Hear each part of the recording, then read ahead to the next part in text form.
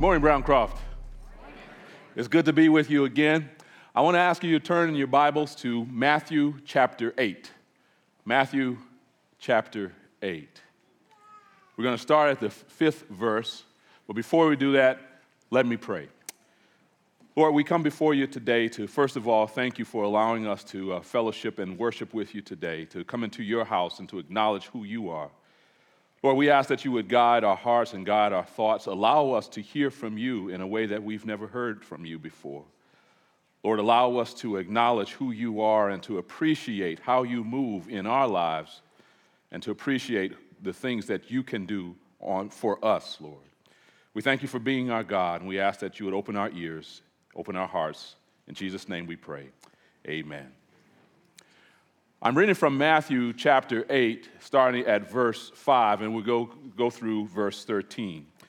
It says, when Jesus had entered Capernaum, a centurion came to him, asking for help. Lord, he said, my servant lies at home paralyzed, suffering terribly. Jesus said to him, shall I come heal him? The centurion replied, Lord, I do not deserve to have you come under my roof, but just say the word, and my servant will be healed. For I myself am a man under authority with soldiers under me. I tell this one, go, and he goes, and I tell this one, come, and he comes. I say to my servant, do this, and he does it.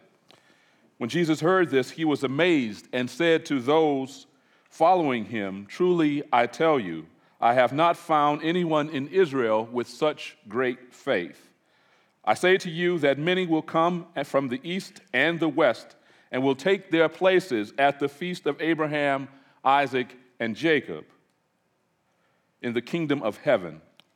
But the subjects of the kingdom will be thrown outside into the darkness, where there will be weeping and gnashing of teeth. Then Jesus said to the centurion, go, let it be done just as you have believed it would. And his servant was healed at that moment. The clout of the miracle maker. The clout of the miracle maker. I begin this morning's message by introducing to you what I call a $5 word. Clout. C-L-O-U-T. It means influence, power of effective action, normally in business or politics. In a more common way of speaking, when someone has clout, that means that they have juice. That means that they have power, they have influence, they have authority or pull. They have the ability to get things done simply on the basis of their reputation or their authority or influence. The thing about people with clout is that everyone recognizes when you have it. People who have clout don't have to brag about it. They don't have to name drop or tell you who they know. But when they have it, you know it. This morning, I want to talk about the clout of the miracle maker. I'm pretty sure that you've heard of him. The one who turned the water into wine. The one who caused the fishermen's nets to overflow. The one who cast out spirits and even heals mother-in-laws.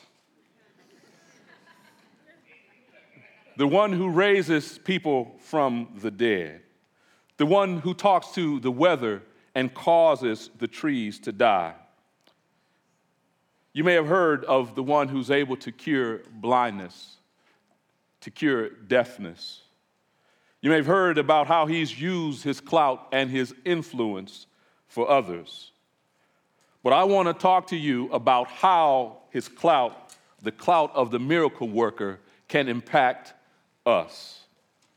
Browncroft and friends, in full disclosure, I believe in miracles.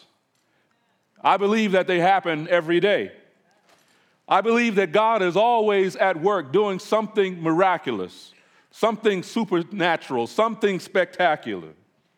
But I believe part of the reason that we don't see them or recognize them is either because we've lost our sense of wonder about what God is able to do, or that we've never fully understood and accepted that he can do miraculous things.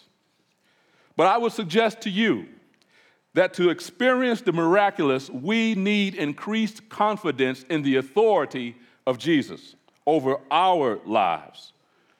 Jesus' interaction with the centurion demonstrates how we can recognize his clout as the miracle maker. In order to see his clout, we must acknowledge the authority of his position, the authority of his prose, and the authority of his person. Jesus' encounter with the centurion tells us, as it is described to us as he enters Capernaum. Basically, an army officer, asked Jesus to come to his house. Now, this army officer would normally be disliked by those who were there because he was both in the Roman occupation army and because he was a Gentile. Now, Dr. Luke's version of the story suggests that this centurion was well thought of, and a connection with Jesus was made through the Jews. Luke's version also describes that when Jesus gets to the house, the centurion says, "Lord, I'm not worthy for you to come under my roof, but just say the word, and my servant will be healed." The whole exchange is dynamic and instructive because it tells us a few things. It tells us about the faith of the centurion and his understanding of Jesus' position of authority. And it also tells us the kind of faith that Jesus is impressed with and how we should place him in our own lives. Jesus is amazed at the centurion's faith. He says, "I have not found anyone in Israel with such great faith." Jesus is impressed. Browncroft and friends, I want to ask you, when was the last time that Jesus was impressed with your faith? When was the last time that you turned something over to him that was seemingly impossible? Not something that you prayed about and then picked it up again as if you did not pray, as if you had the power to change it, but something that you knew for sure was beyond your control and could only be placed in the authority of someone who had more power, a higher authority. I'm talking about something confounding and confusing, something precarious and precious to you, something that might be stifling or sad. Think about what that could be in your life. Now, let me be a little more specific. I'm talking about something as confounding and confusing as your dating relationship, or your current relationship with your husband or with your wife, or about your journey after a divorce or a breakup. I'm talking about something as precious and precarious as your career path, or where you're going to go to high school, or where you're going to go to college, or the major decisions in your life. I'm talking about something stifling as an addiction to pornography or alcohol or to illicit drugs, or something as sad as terminal illness, a disabled child, or the death of a loved one. When was the last time you turned something over to him that was so serious and so precarious, so precious, and that you just entrusted it to him?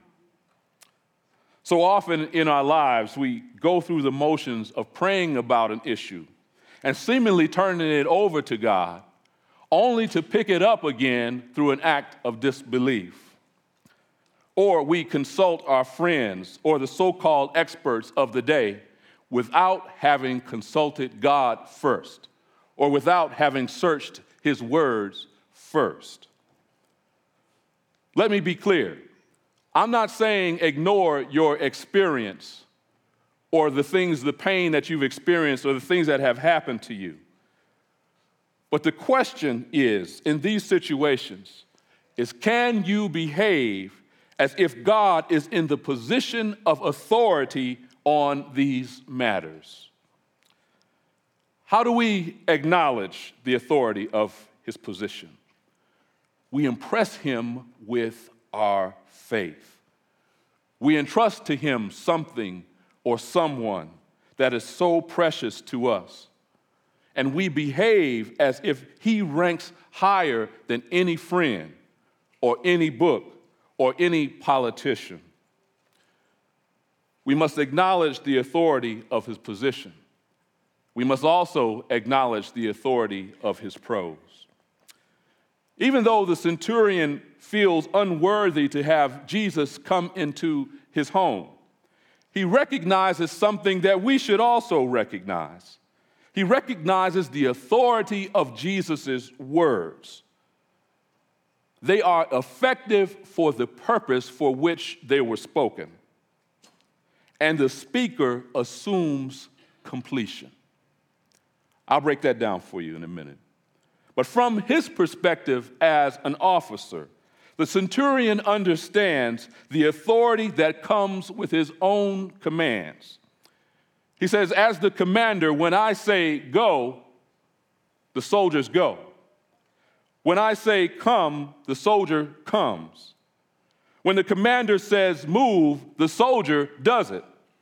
His commands are simple, direct, and effective. Now, the centurion is seeing Jesus in the commanding role. And he sees Jesus' words as simple, direct, and effective.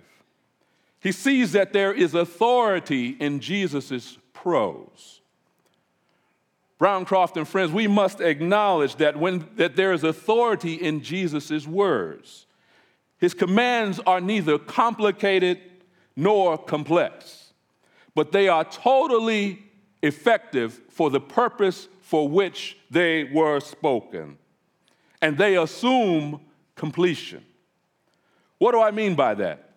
I mean that whenever God speaks, his word will be accomplished for the purpose for which they were expressed. The Bible says that his words won't return unto him void. His commands are simple, direct, and effective. So whether he's speaking to the elements of wind and rain and says, peace be still, or whether he's telling his servants to fill the jars of water to make wine, or whether he's telling Peter to let down the nets for a catch, or telling the spirits to come out of him or go into a herd of pigs, or whether he's telling the paralytic to get up, take your mat and walk, or telling the disciples to go and you feed them, or telling the blind man to go wash in the pool, or telling the lepers to rise and go, or even telling a dead man named Lazarus to come out. His commands will accomplish the purpose for which they were expressed. There's no double talk with these commands. The person or the entity to whom these words were spoken wouldn't need a lexicon or a thesaurus. There's no subliminal messages that need to be interpreted or perceived. His commands are simple, direct, and effective, and they assume completion. So what does that mean for us? This means that when God gives us a command to love one another, or to not worry about tomorrow, or to let our light shine, or to ask, seek, and knock, or to keep his commandments, or to follow him, or to make disciples of all the nations, He's not relying on my ability or my authority or my intellect to get these things done. He doesn't need any of that from me. He's able to make these connections and make this stuff happen all by himself. But he does assume completion. What he's looking for from us is obedience. Just like the servants, just like the evil spirits, just like the disciples, just like Peter, just like the paralytic, just like the blind man, and just like the dead man. When he spoke, they obeyed. He's got the miracles in his back pocket. Miracles are nothing to him. All he has to do is speak and it will happen. That's child's play. But what God is looking for from us is obedience in the form of belief and action. I want to tell you about a couple miracles that happened to me. I have had a whole bunch of them happen, but I just want to tell you about two of them. The first one is how I got the job at the University of Houston. Basically, I was sitting at my desk at the University of Illinois as a TA, and they told me that your fellowship has run out, and next year, we're not going to be able to pay you. So that meant that in my last year of school, I would be unable to pay for school. I would be unable to pay for the 2 houses that I was responsible for. I'd be unable to provide for my family, and my wife just quit her job. I was sitting in the office, and I just started praying. I put my head in my hands, and I just started praying. I said, Lord, I don't know what to do here. And it was almost as if he spoke in my ear, and he said, I told you I would give you the desires of your heart. Now, for those who don't know, the reference is Psalm 37:4, which says, delight thyself in the Lord, and he will give you the desires of your heart. And I prayed, and I said, Lord, I want to go to Houston or to Charlotte. And then I started putting my resume together. So I put my resume together, and I sent it to the University of Houston. And first of all, I didn't know anybody there. I didn't know the department chair, and they did not have a job. I sent the resume forward, and I called the department chair up, and I say, hey, I just sent you my CV. She said, oh, okay. I said, she said, well, we don't have any positions open. I said, yeah, I know, but just check and just look at my CV. And so as she was looking over the CV, I can hear her saying, And I'm like, Lord, you're going to make this happen, aren't you? And by the end of our conversation, she said, I think we've got something for you. This was out of nothing. I didn't know the lady. There was no job description. That's the first miracle. Another miracle that happened to me was when I actually had a friend of mine who I led to the Lord. And we were going to put my house back together in New Orleans after the hurricane. And we had rented a truck and put some stuff on the truck, and we were headed down I-57 at about 9:30 at night. And I was just talking to him about the goodness of the Lord, and I was just bragging on how He's been to me and all this kind of stuff. And I feel something wobbling in the truck.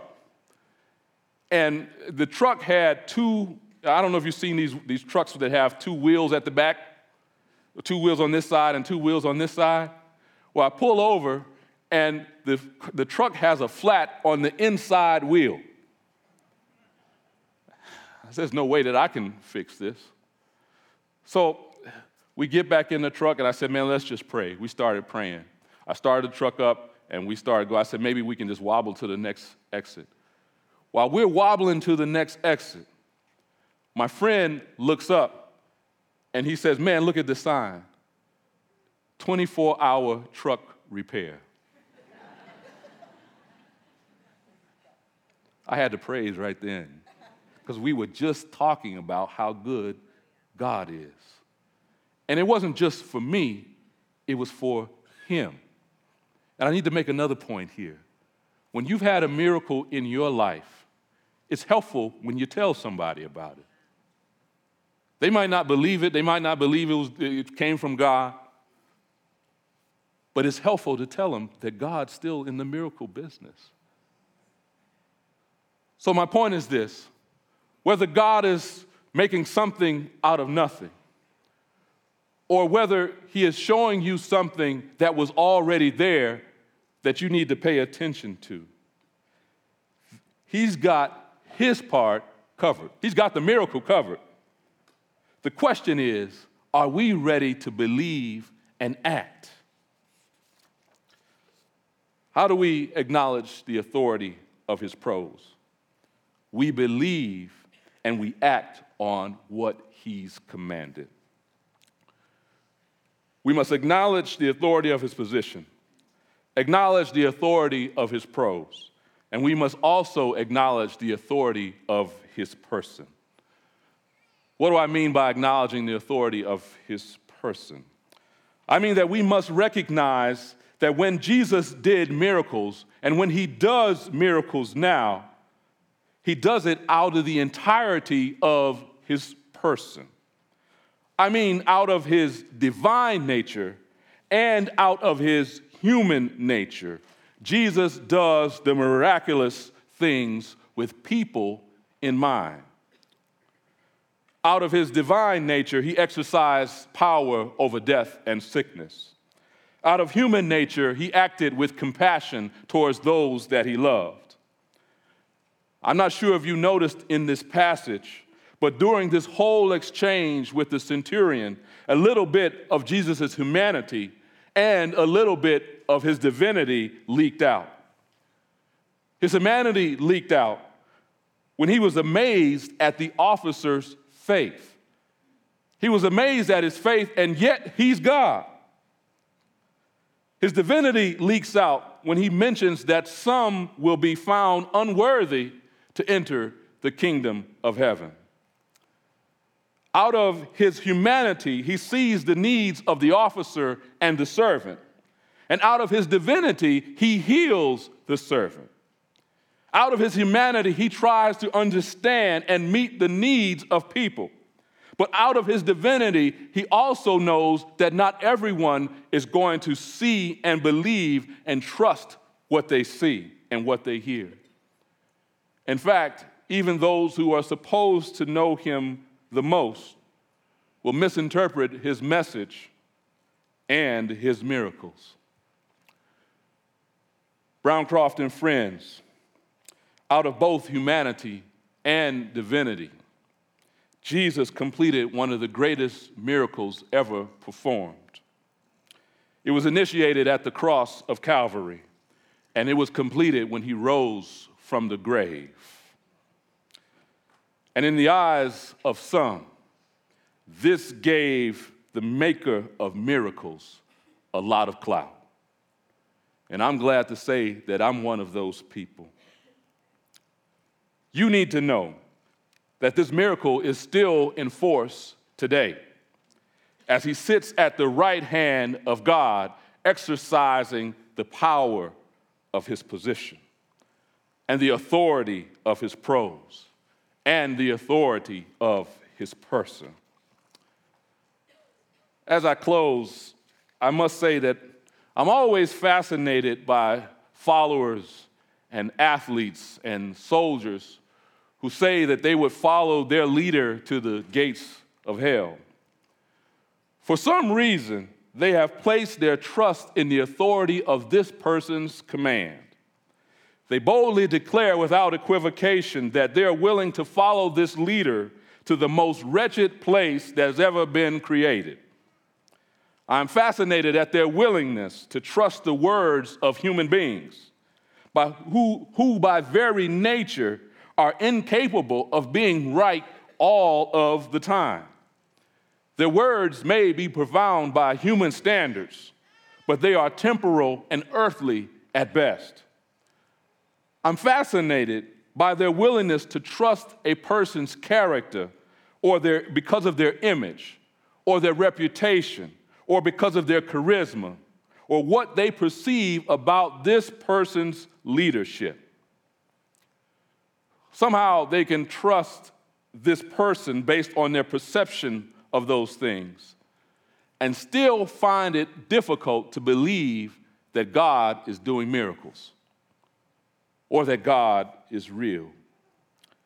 But for me, I would prefer to follow the person or the one who has already been to the gates of hell and earned the victory once and for all. That deserves a greater amen. I prefer the words of one whose words are eternal and life-changing.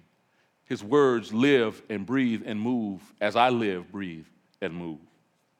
I prefer to trust the one who understands what it is to be human, but yet exercise divinity and authority over all things, whether it's sickness or death, whether it's prosperity or poverty, or whether it's circumstances or outcomes. I prefer to follow Jesus. Today, I want you to ask yourself where you stand. Will you acknowledge the authority of his position?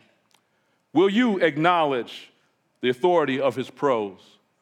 Will you acknowledge the authority of his person? Or will you misinterpret the message or the miracles? Let's stand.